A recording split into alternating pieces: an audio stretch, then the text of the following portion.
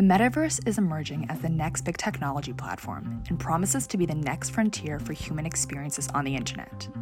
Into the Metaverse covers companies, technologies, and trends that are bringing these promises to life.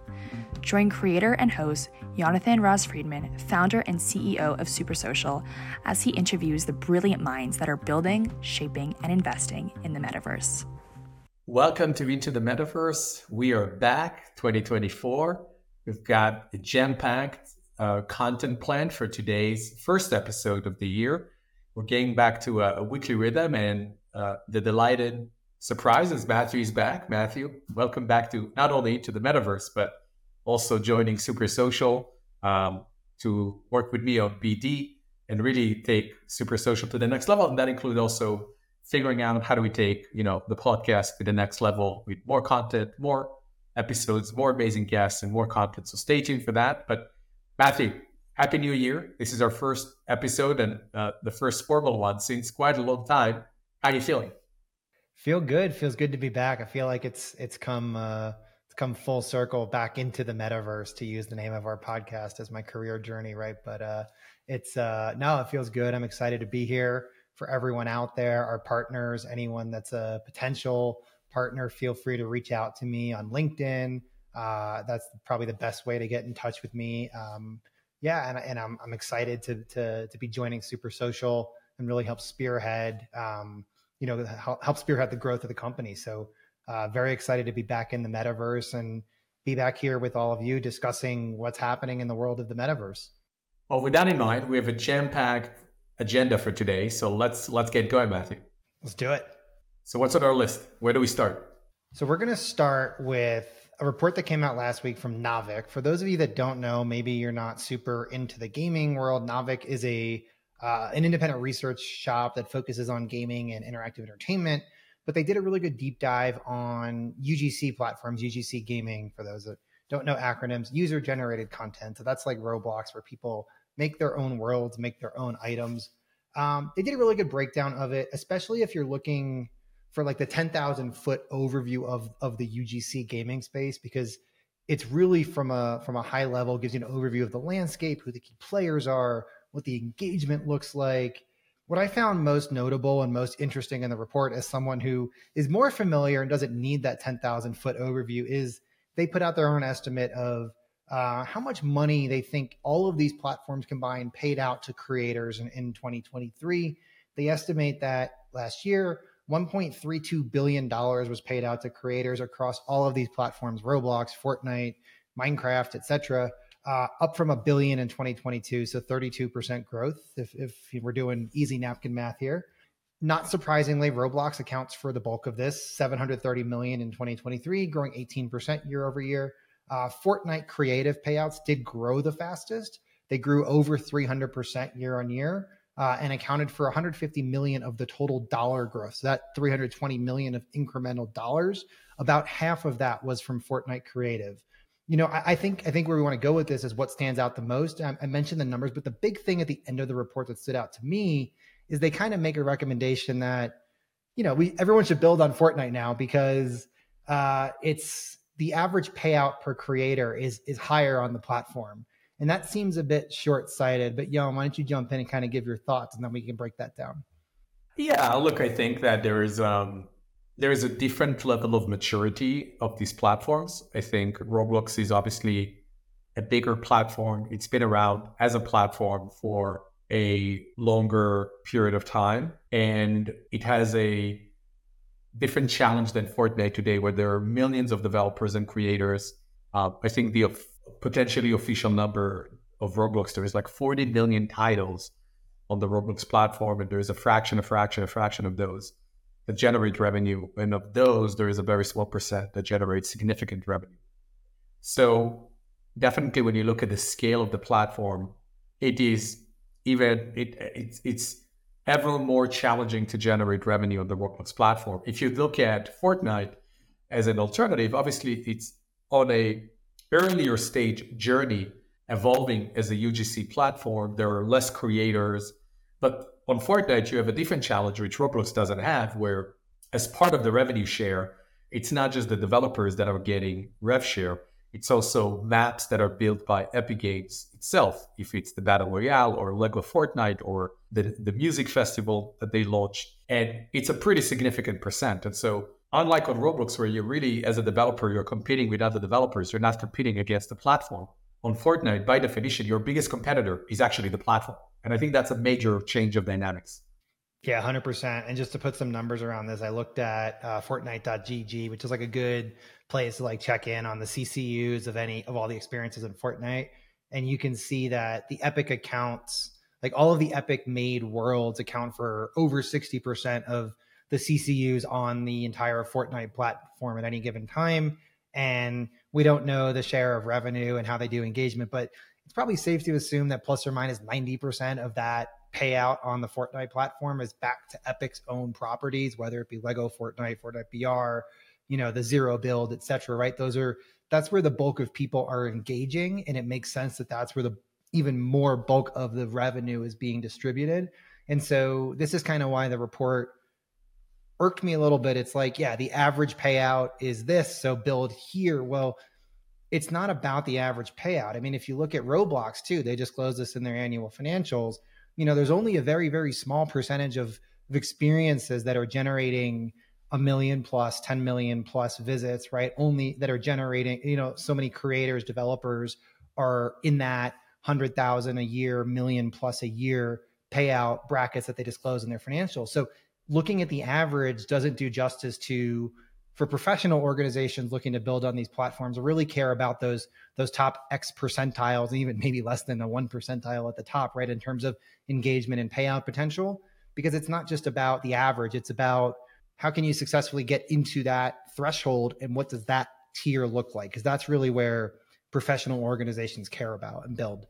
Yeah, certainly. And look, that's not to say that the Navic report is inaccurate. I think it's just incomplete. I think looking at the choice where you want to build, the average revenue should be one of the composition of your decision making, in my opinion.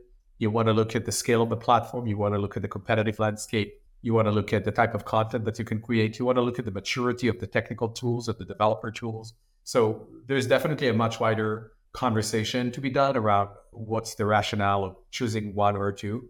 To be honest, on a broader level, if you're a bigger player, a bigger studio, you probably want to play on all of those platforms. Mm-hmm. And look, there's going to be other platforms that are emerging that people are going to keep an eye, like Everywhere by Build a Robot Boy, Build a Robot Boy, the former creator of GTA. GTA itself is becoming, quote unquote, a metaverse with UGC and enabling more creators to build. The Sims. So modding is kind of gradually expanding. Now, I don't know if modding inside existing games will ultimately become like a Roblox. I think in that regard, Roblox is really unique. I don't see today another platform that can become a pure play UGC platform in the nature of Roblox. And really only because it takes an enormous amount of time and investment to reach that scale. And there is the network effect.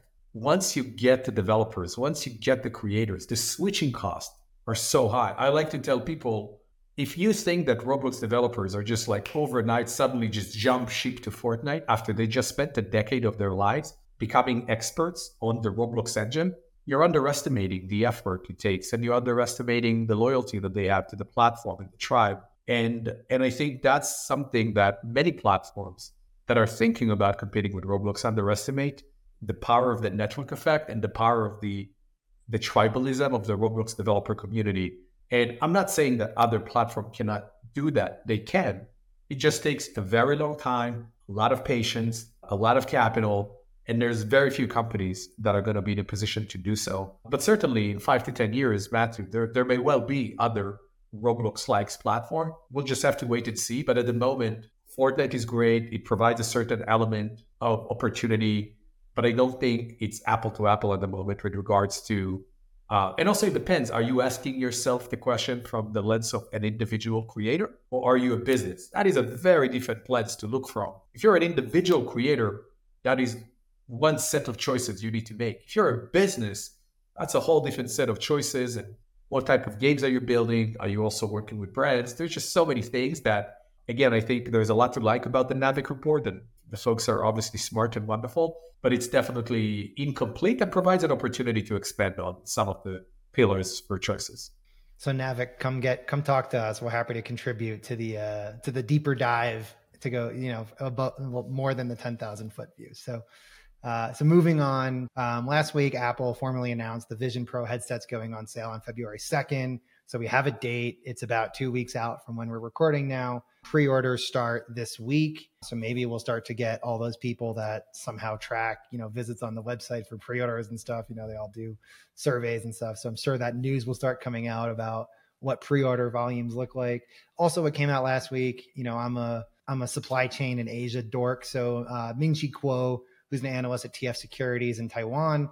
He's very in tune to the supply chain. He's the guy that knows what's going on. He said the initial production run of Vision Pro headsets will only be about 60 to 80,000 units. To put that in perspective, that's about as many iPhones as Apple sells every single day.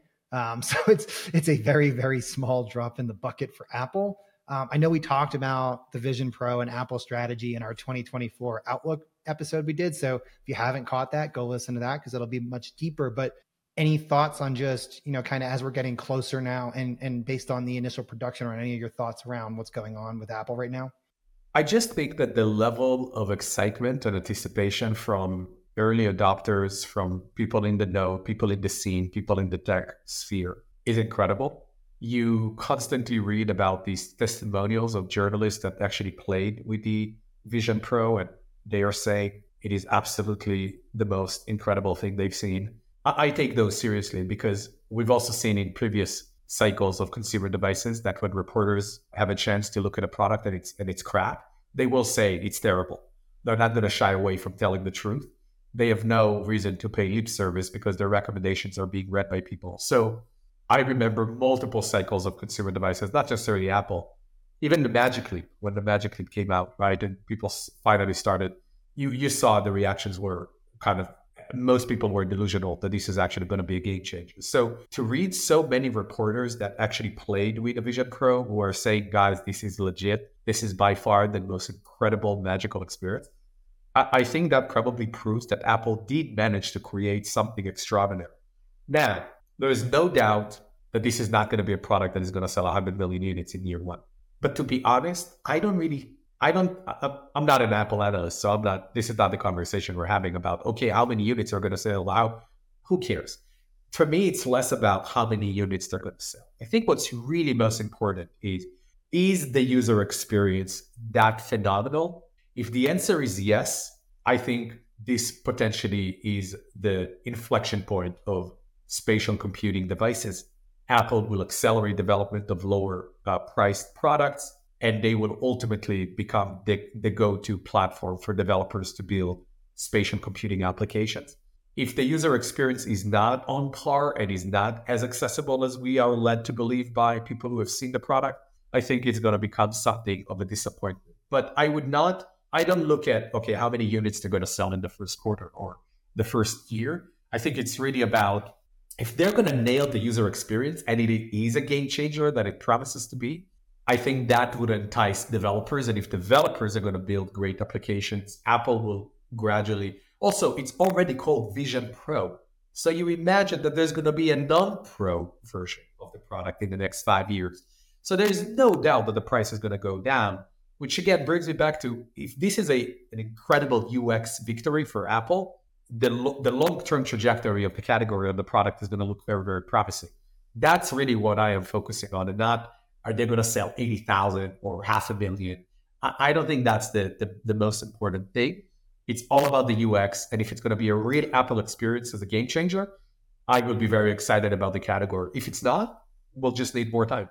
Yeah, and I think it's been reported out of Taiwan and other places that the plan is to this is basically a proof of concept / developer seeding device at this point, which is why the production run will be small. It's also to artificially create the sense of excess, demand greater than supply, right? Apple always wants to do that, but this is really about getting it to developers and creators to build those experiences. They're going to take advantage of it, and then in 2 to 3 years, they're expected to release a consumer grade, a cheaper device around $1,000, which, we talked about this on our year ahead episode. But if if Apple's correct and spatial computing and this sort of device is what replaces the iPhone, $1,000 is not a lot of money because we already spend that on our iPhones today. But if this is an accessory to the iPhone and it never becomes a standalone product and doesn't fully take advantage of the vision of it, pun intended, I guess, then $1,000 for an accessory is a much bigger ask than $1,000 for your main computing device. Yeah, I would just say that I think we are far, far away from the iPhone as a modality, as a form factor, as the primary form factor of computing interaction. I think we're far away from that being displaced. We've seen, the AI pin. We've seen a bunch of stuff at CES, and we have CES on the agenda. Like, I am not sold at this stage that iPhone is going to go away. I think we're not there yet, but and it's clear that there are going to be use cases for the Vision Pro and these type of devices that initially are going to be complementary to the iPhone, right? The iPhone, you don't really do work on the iPhone. Vision Pro. So I feel like, to me, the first generation of the Vision Pro is going to be more, it's a different type of Mac. Yeah. It's a different type of workhorse and an entertainment machine. And then we're going to have to wait and see how those things meld together, right? The Mac, the Vision Pro, the iPhone, maybe there's going to be a one big new device, right? Or an extension. So I think it's a new category of devices. I don't think anyone knows if that is a new Mac category, that is a new mobile category, that is a new Apple Watch category. And people like to look at the Apple Watch sometimes and say, oh, it didn't become as big as people thought. It's the biggest watch in sales in the world. Mm-hmm. Apple literally built the best-selling watch in terms of number of units sold around the world, or one of the biggest, definitely a smartwatch is number one. Same thing with AirPods. I mean, AirPods, I think, is a Fortune 100 company by itself at this point, like just in terms of dollar revenue. And the Apple Watch may likely be one of the biggest watch companies if it was a standalone business, right? Yeah. So we just have to give a lot of credit and patience to Apple. And so again, I think I'm just keeping an eye on the UX. Mm-hmm. The units will follow if the user experience is amazing. Because the user experience is amazing, you're going to see an incredible, again, going back to Roblox, you're going to see an incredible tribe of developers who are going to want to build experiences for the Vision Pro. That's how it was with the iPhone. People didn't start building applications on the iPhone because oh my God, this is $1 trillion app market. No, it was cool. It was a great device. They're like, oh my God, I can do X, Y, Z on the phone. If people feel like that about the Vision Pro, it's going to explode, I believe, in the next 3 to 5 years. Except for Facebook. They didn't want to build an app at first, but that's a whole other thing. Anyways, most likely we'll see Facebook applications of Vision Pro. I mean, it's just, it's kind of a no. It's going to happen, right? Yeah. Moving on, a less exciting and more somber topic. Big topic last week was layoffs across the broader interactive media and technology industry. It's been a common thread for over a year now since Zuckerberg kind of coined the year of efficiency in 2023, but it is continuing in 2024. Layoffs suck, but we kind of have to talk about it because it is important. In the world of interactive and metaverse related technologies, I just took down a list of a few. Unity was a big one. They laid off 1,800 people, or 25% of their workforce. Notably, there also the Iron Source founders, according to Israeli press, left the company, which is I think a big strategic move. Twitch laid off 500 people, or 35%. Instagram made some cuts. Google made some cuts. Audible, Discord laid off 17%, 170 people. Playtika laid off 300 people, or 10%, all outside of Israel, according to the press reports. There was even a few more over the weekend after I put this list together. What do you make of the latest moves here as it relates to kind of the state of the economy and what it means for, this concept that we keep talking about, the metaverse and more broadly technology industry?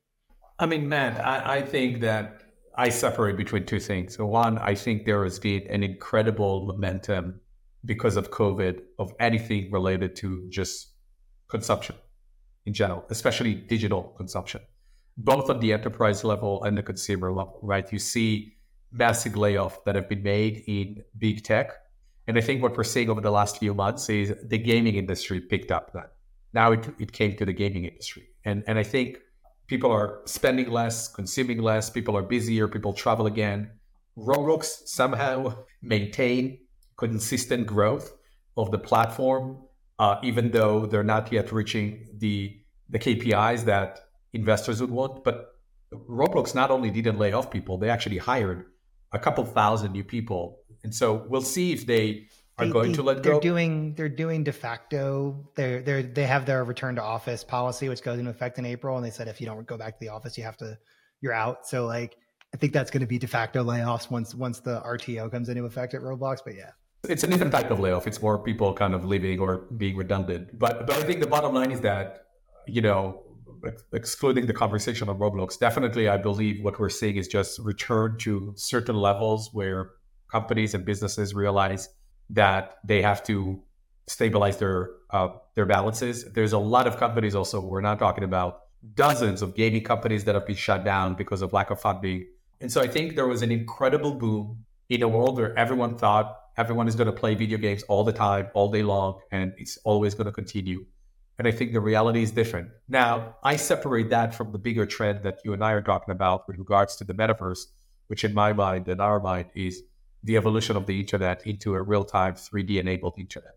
That is a longer term, way more transformational evolution of the internet that goes way beyond gaming, right? If gaming, I like to say, if gaming is this over time will continue to grow, this is the 3D internet. It's kind of this massive wave above so many different things and not just gaming. Having said that, obviously gaming today is a key use case, and that's the one thing that resonates when people talk about virtual worlds. So I think it makes sense that people make that association, but I've never been more bullish or excited about the potential of the 3D internet. And I think the gaming industry will continue in the near future to have challenging times, and there will be more consolidations like the one we've seen with Microsoft and Blizzard and Activision Blizzard, and it's probably going to be good for the industry to reach a certain stabilization until the next wave of innovation comes in. Because what happened with COVID was not driven from innovation. There was some bets like Web3, blockchain, now AI. So, but we're not seeing how these yet translate to actual innovation that consumers pay for, that drives the next phase of gaming. So it's still to be seen what is the next wave of innovation for the gaming industry that would propel the next wave of the workforce expansion.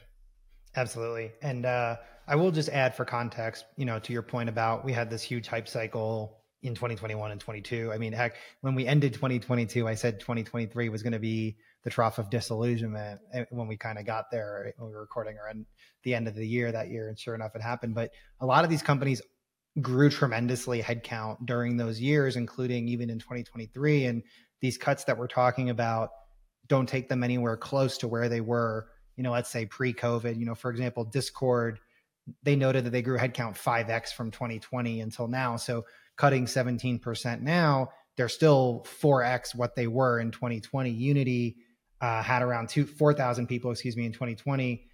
So cutting, 1,800 people now to get them to like 7,000, they're still well above where they were. Some of that is buying Iron Source, right? But it is important to note that as well. And lastly, I'll just note, at Super Social, we do have some openings on our website. If you are affected and you're looking for opportunities, feel free to reach out to me or Jan. We're happy to chat and see if there's a good fit for potential opportunities at Super Social. And then lastly, back to a fun topic. Since you mentioned it, CES was last week in Las Vegas. It's always a fun time with cool technologies and things on show. Figured we could, maybe talk about, each pick our own kind of best of CES, whether it's a product or a specific category that you thought was interesting that was announced, and maybe just why you thought that. Well, obviously, the best product that never made it to CES is Vision Pro. Apple continues to play Apple. I like the product that I think was called something like Next Playground, where it was really about kind of collaborative physical play, almost like the reinvention of the Nintendo Wii, which I thought is interesting because I think a lot of people are obviously trying to play more things together, connecting physical environment with digital screens. And so I thought that's an interesting, new, fresh perspective on what was one of really the greatest products and innovations that we've seen in gaming and interactive entertainment. So I thought that's a really interesting product that I kind of gave special attention to. Yeah, the gaming world's really gotten away from like couch co-op and couch multiplayer games because it's all about live services and online and milking every extra dollar. So like I remember the good old days of Wii Sports, those were some of the best gaming days, right? But for me, I mean, I'm going to go with AI PCs, that's kind of the category product name. effectively what we're doing is there's a whole new range of computers coming out, laptops, PCs, whatever, just have beefed up guts, right? So there's a beefed up CPU, has a very strong GPU. A lot of PCs don't even have standalone GPUs. It's built into the CPU. And they also have their own MPUs as well. So basically, there's just more processing power on board to handle on-device AI workloads. We're not talking about running GPT-4 on your device, but running smaller language models, running Microsoft Copilot, for example, or whatever Apple decides to do. This is expected to be kind of the next wave of growth for the PC industry, particularly on an ASP basis, because you're going to upsell the price for all these components. But I think there is a lot of demand for this right now with how fast AI is growing. You also have to remember that somewhere around 30% of large enterprises now are on what they call device as a service contracts, which is every 3 years they just swap out computers and they have these in agreements. So enterprises especially, I think, are going to take to this between those agreements and just overall how excited they are about using AI internally to be efficient as an efficiency tool. Again, we don't know the revenue contribution yet, but as a cost saving efficiency or do more with the same resources you have. I think there's going to be a lot of demand, particularly from the enterprise side for AI PCs in 2024. And we're going to see if that really takes off. And this was kind of like the coming out party for AI PCs, at least in the Western world. Okay, well, this has been a great kickoff. First one. Next week, Matthew is going to be with you guys because I'm going to be out of office for a little teeny tiny procedure. And I'm sure we'll bring many more fresh news. Until then, have a great time. Stay safe and stay dry and warm. Thank you so much for listening to this week's episode of Into the Metaverse. We hope you learned a lot and explored new aspects of the Metaverse.